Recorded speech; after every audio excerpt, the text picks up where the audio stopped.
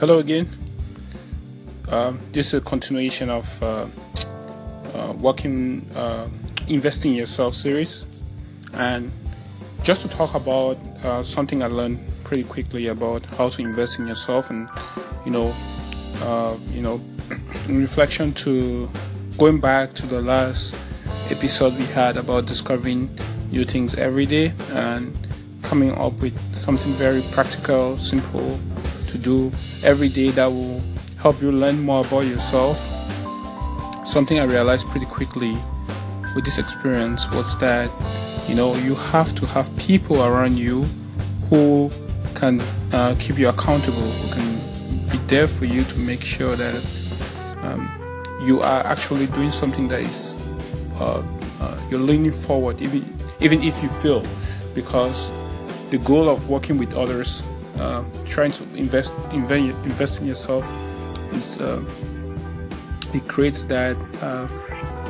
the action that is necessary for you to actually know what works and what doesn't work. And I have to emphasize that it can be really helpful if you're part of a community or a small group or just one friend who can be able to hold you accountable. And a really nice friend, someone who actually can inspire you, can give you the necessary advice and kind of the support that you might need, that you actually need. You don't might need, but you actually need to ensure that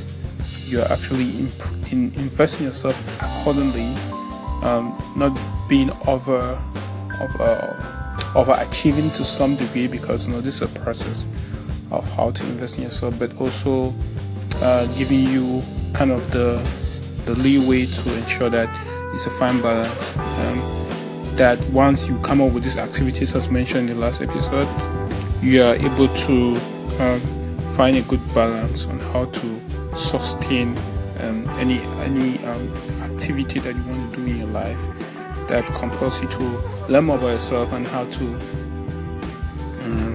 in the last two episodes on how to be very proactive about striving for greatness in very uncertain periods, but also ensuring that you have the necessary tools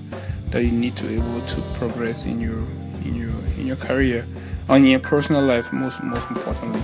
So try to find a group of friends or someone that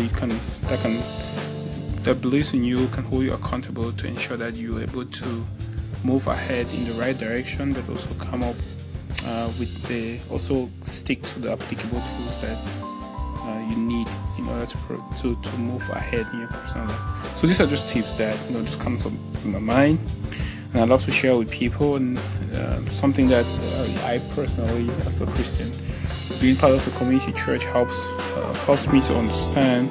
that you can't do it alone, and many people have their own